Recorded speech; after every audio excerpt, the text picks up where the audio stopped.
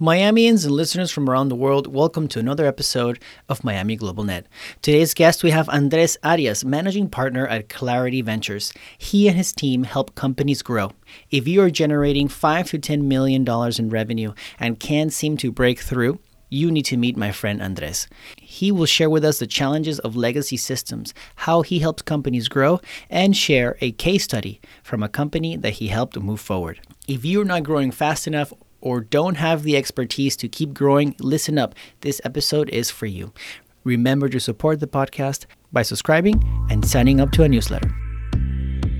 Welcome to Miami Global Net Podcast, where we showcase the people and organizations that support Miami's international landscape.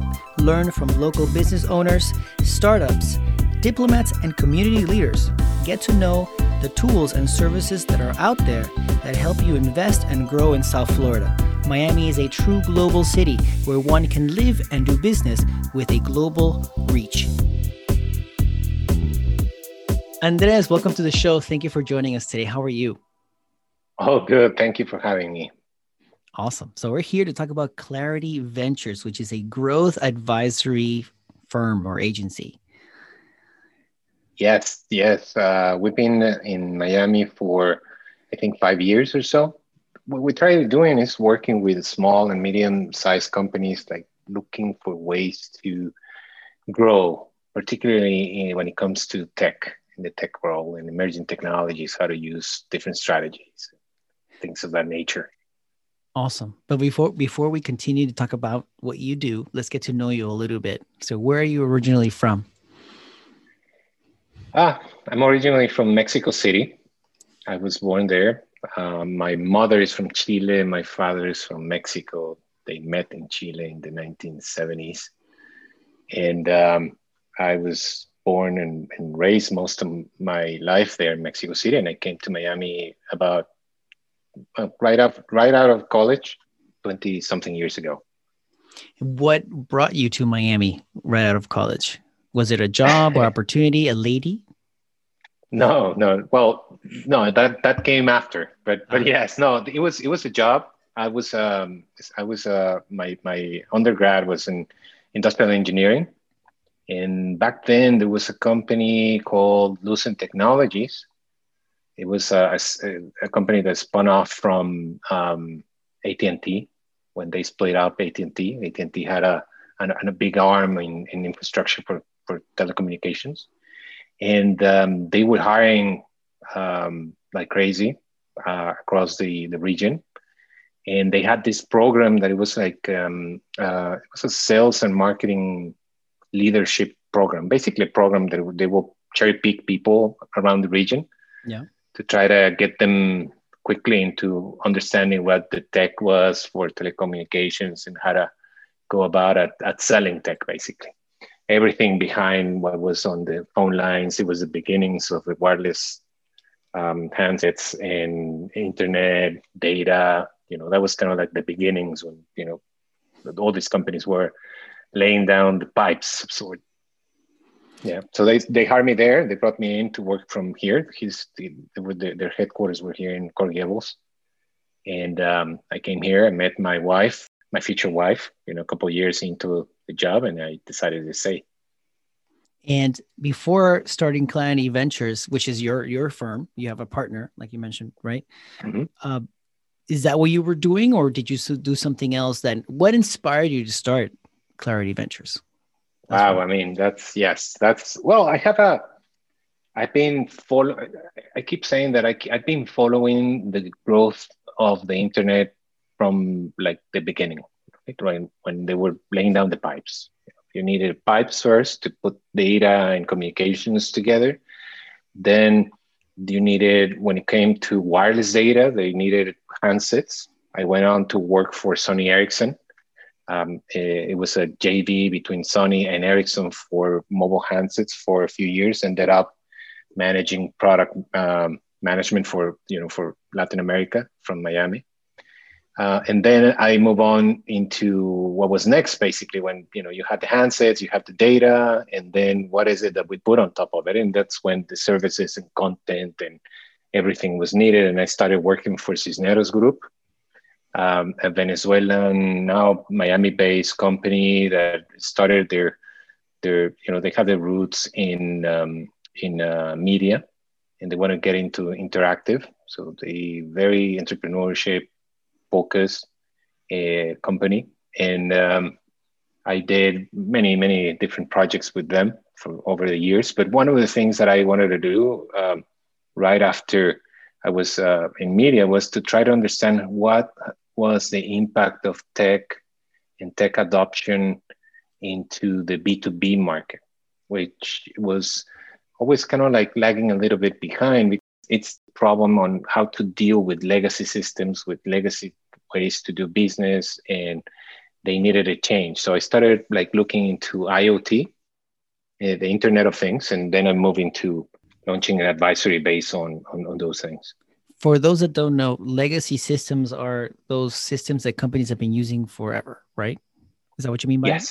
Yes. That's what I mean. I mean, companies think companies like big banks, right? I mean, imagine a bank that has been running forever, 100-year-old bank. Over many years, they've been always deploying different types of systems, and most of the times back then, most of the software was developed in-house, meaning that they have their own developers, they have their own systems, and they will patch, they will grow out of those type of systems. Then there was another age. It was basically a time when you would buy software off the shelf type of thing, like SAP or Salesforce. That type of software is ready made to support many types of businesses. So companies would adopt those systems and adopt whatever they had before. And as you move forward, you're always carrying all the investments that you did in software in the past, the old ways that you were doing the processes. And it's kind of hard for sometimes banks to migrate into new architectures of software, modern software. And that's what's happening. If you see, the financial industry is one of the ones that have been innovating most rapidly, and you have a lot of startups fighting for a piece of it. It's a very active space. They call it fintech. That's because there's a lot of newcomers, a lot of small and medium companies, for instance, that they come in with new ways, new systems, new ways for people to consume financial products. And then, it's kind of a little harder for companies that are large in the financial industry to compete with small ones. There's one company that is an example like this. It was a company based out of Brazil, Nubank, that started, I think, about maybe 5-6 years ago. It's one of the most rapid growing banks, digital born banks in the world. They have now operations in Germany, in Mexico, in Argentina. They have, I think they're starting in the US as well. But the whole systems, everything that they do is using obviously state-of-the-art technology. So a new type of development languages, new tools. They're very rapid to adjust. So it's a different type of competitive environment for the fintech and for many others. And all these industries are being transformed. And we try to look into how all business can adapt, or new business can take on advantages to compete in a better way. The Brazilian company that you mentioned, do they do this in-house? They do many things in-house, yes.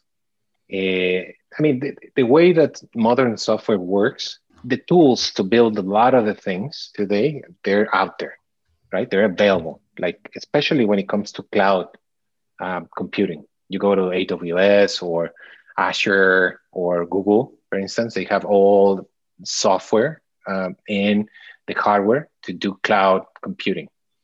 What they do is that basically they're making IT resources available as a utility for many of these large companies. So if you wanted to start something in TechNet right now, you wouldn't have to hire like software developers to do like the website, the backend, do like the database, all the different components yourself. You could hire less specialized people because a lot of that software and those tools are available on the cloud. You need another type of developer, a developer that knows how to connect, how to integrate, how to use APIs, how to build front ends like websites and apps, but websites and apps that work with uh, other things in the back end. So there's a little bit of things that you do in-house, which are like the value driven, and that's a trick, really. It's like you keep as a company whatever you can use to compete and differentiate in-house, and the rest of it becomes something that you use more of a utility type of thing, Okay. like light and internet. I mean, that's what companies like AWS and Azure are doing very well. Okay. So now going back to Clarity Ventures, what is growth advisory? Ah, okay. Um, Look, yeah, I think that the first thing to understand is that is not growth is like the consequence of doing things, right? When you want to deploy growth, or you want to grow, where do you start? So that's when we come in and we say, okay, so you want to grow, that's great, but what type of things are you doing that are like keeping you from growing? Because there are things within organizations that you could be doing, whether how you use capital, how do you invest in what type of people you have, how do you what are you focused? For instance, there are many companies that are led by CEOs or they love product. And what is it that those companies are good at? Product. But guess what? You need sales. And some of these product CEOs, they just don't see sales. They say, hey, no, I have to build a great product and they will come to me. Build it and they will come. And that's not what happens. You still need to sell, right? Still, especially when it comes to B2B, that's a key thing that you need to know how to do. That's when we come and help. Now, sometimes their CEOs or companies are very good at sales, but their product or their partnerships and their portfolio is not very strong. So their salespeople, even though they're very good, they just don't grow. They just have the same type of customers within a certain amount of revenue. So we go in, we help them like figure out a little bit of these, obstacles for growth, and brainstorm with them on different activities and help them set it up and get it up and running. Sometimes might be redesigning their product development process. Sometimes might be developing business for them. It could be finding capital in a story that makes sense for them to really convince someone to put money into them. There are different skill sets that many of these small to medium sized companies don't fully have or take advantage of, and that's what we do. So you mentioned at the beginning that Clarity Ventures helps small to medium businesses grow, right? So what is a small to medium business to you guys? Well, a small to medium is basically a company with revenues between 1 and 10 per year. Most likely less than 50 employees, probably.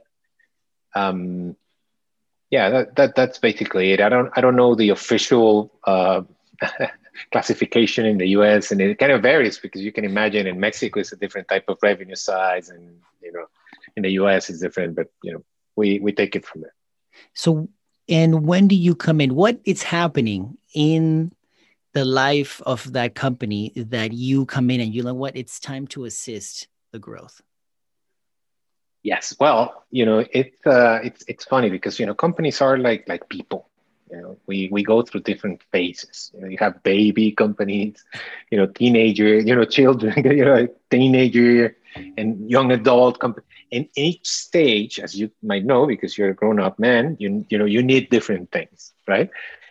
Small to medium, they're no longer babies.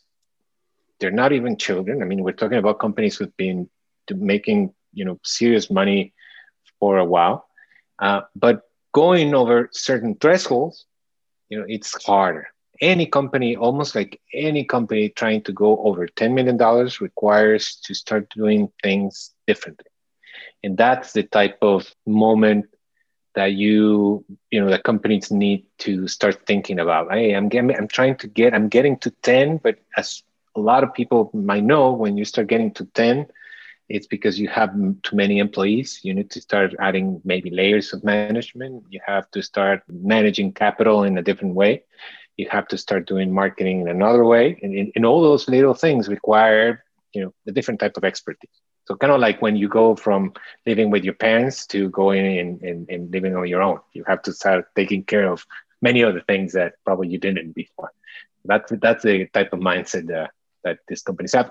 On top of it, when it comes to growing and growth, you got to think, what is an appropriate growth for you, because you could still be growing, but it's you're not growing as fast as the market is. Maybe you are in the middle of selling the market. Everybody, the whole market is expanding at 20% yearly, but you're just growing at 3%. What it's really happening is that you're kind of riding some waves, but you're not growing with the market. You're losing market share. You're basically shrinking, and that's not a good place to be. Now, if you're growing at 3%, then the market is growing at 1%. That's the other case. You're actually growing on, market and acquiring market share. But still, regardless in what position you are, you might be on a place where it's really hard to manage growth beyond $10 million, and that's more or less when we come in and we start helping. So there's two moments where a company could be struggling, right? From what I'm gathering, I'm not growing fast enough, or I'm stuck and I cannot go over those 10 million because something's happening in the company, or I don't have the expertise to do that. And that's where you guys come in. You guys come in to help me grow faster, to analyze that, and help me breach those 10 million. Correct? Yes, correct. And what we do is that, we partner with the companies, with the CEO, normally the CFO, to try to figure out what's going on and how can these companies achieve growth. And it's in many cases, I think it's almost like, I like running, and sometimes your shoes are just, worn out, and maybe they're not supporting your weight correctly. You need new shoes. You need to change some things. That's exactly what companies need to do when they achieve a certain size. And that's why we come and help. Can you help me if I am at 5 million? Yeah, certainly. Again, as you grow, especially, growth is hard. It's hard work for any entrepreneur, any company owner, any private company in general. It's really hard. But it becomes harder and harder as you grow and you go closer to $10 million. That's when, things become. But yes, when you're at 5, you have to start thinking about how you're going to manage in more people. You have to start thinking, how can you manage your financial resources better? Are you leveraging the company properly? Are you tapping into maybe partnerships the right way? Are you thinking about new customers in the same market that you are currently operating in? Are you thinking about maybe going into another market? What type of product do I need to develop to maybe bring something that is complementary? How can I change the business model? Instead of selling widgets, can I servitize the widgets? Can I sell it as a service? There are many things in innovation, and that's what growth needs. It needs you to think in a different way. That's what we kind of like come in and we help. Our backgrounds have been with many consulting firms, with many operators, large operators that have gone into international markets, for instance, that have gone into developing new products. And we have that type of expertise that we bring in. Can you share with us a case study of a company that you guys have assisted and succeeded? Yes, obviously. I cannot give names, but think about it. This was a company who's been in operation for many years, maybe over 10 years. And it was profitable, very profitable business, but they couldn't grow further than $6-7 million a year.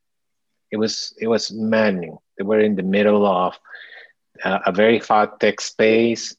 They had excellent product, very passionate about the product. their salespeople and the team were good, but they were always kind of like, very, I would say, more reactive to the market than going after new things. The maddening thing is that the whole market for them was growing. It was in the hot type of technology, and the people who they served, because they worked through a lot of intermediaries, they were making a lot of money on them, integrating different services and doing different things. The problem that they had was a little bit of a twofold problem. One is that they needed to grow their base in a way that they were able to capture more of the value that was generated. The only way to do that is to do a little bit, work closer with the customers that you work with. You think about this company, it was more of a B2B2B. That's right. So in distribution, you have that in the middle. So we help them sort out the value chain, how, where the value was captured. We help them sort out the type of the structure that they needed to have with their sales teams and the distribution channels. We help them figure out what was the size of investment that they needed to bring in order to take advantage of these new initiatives. And that was a tricky one, because when you go out to get money, you have a few options. You can borrow as a company, and if you're profitable, you can, but mostly it's going to be capped until a certain level based on the type of cash flows that you can generate. So that's one thing. That wasn't really working for them because the expectations of growth and the plans that they had, they were long. And the second one was to see if they could bring venture funds. In ventures, they don't really like companies that have been stuck at the same level for that long. They just don't. They want growth. So that's another one that it was out of the question. The third one is normally private equity money, but private equity is a little tricky because private equity wants to come in, control, and they want to clean up and generate growth. But that's not what the owner wanted. He wanted to keep control. He wanted to keep growing, but he wanted to bring, the expertise to do so. So we helped them create the story, find the right set of investors who were like aligned with the objectives of the CEO, and deploy a plan that helped them ultimately regain growth and become more relevant in the market. You mentioned there were two pain points. There was the growing the base, and the other one was related to the value chain. Yes, to the value chain. And, this type of companies that work through distributors, let's say, they make money from the distributor, but the distributor makes tons of money from selling directly to the customer. The value in many of those cases is the contracts. The contracts happen between the distributor and the end consumer. A lot of the times when this happens is you need to balance this out better. And the way that you do this is by working closer to the distributors in order to bring more value and cap for them, but at the same time, like exchanging and capturing more value that they capture for the end customer. And the way to do it is obviously by creating a new partnership agreements, new plans, and for them in discounts and many things to develop them the right way. We learned doing that, by the way, when we were doing in Sony Ericsson. Sony Ericsson was working that way. They didn't sell directly to wireless carriers, for instance. In many cases, they sold through distributors, such as Brightstar, for instance. That it was based out of here in Miami. Got it. Do you know where they are now after you finished putting your magic Clarity Ventures dust on it? Yeah, they're happy and they're growing, and they're still customers. So we help them like move past the revenue goals that they have. Good. Awesome. So before thank you so much, by the way, for taking the time to join us. But I'd like to ask one more question to our guests when on Miami Global Net. What is your favorite part about Miami? Oh man, I mean, there's so many, and they're ever changing. I mean, working in this space, in tech space, and when it comes to changing things for many people, I think Miami I love it that it's changing all the time. I came here 20 years ago, and it was a very totally different place. What I love the most now is that it's attracting so many people from the country that are like going away from California, New York, to come to Miami to enjoy nice weather, open space. And now that we don't have to be in our office, to work, and most of the times, people have the option to choose the best place to live, which is Miami. So I love that. I love that we're receiving so many new people. I love it that we have great weather, and that we overall have a very high quality of life. Andres, it was great having you. Thank you so much for joining us today and sharing with us your story.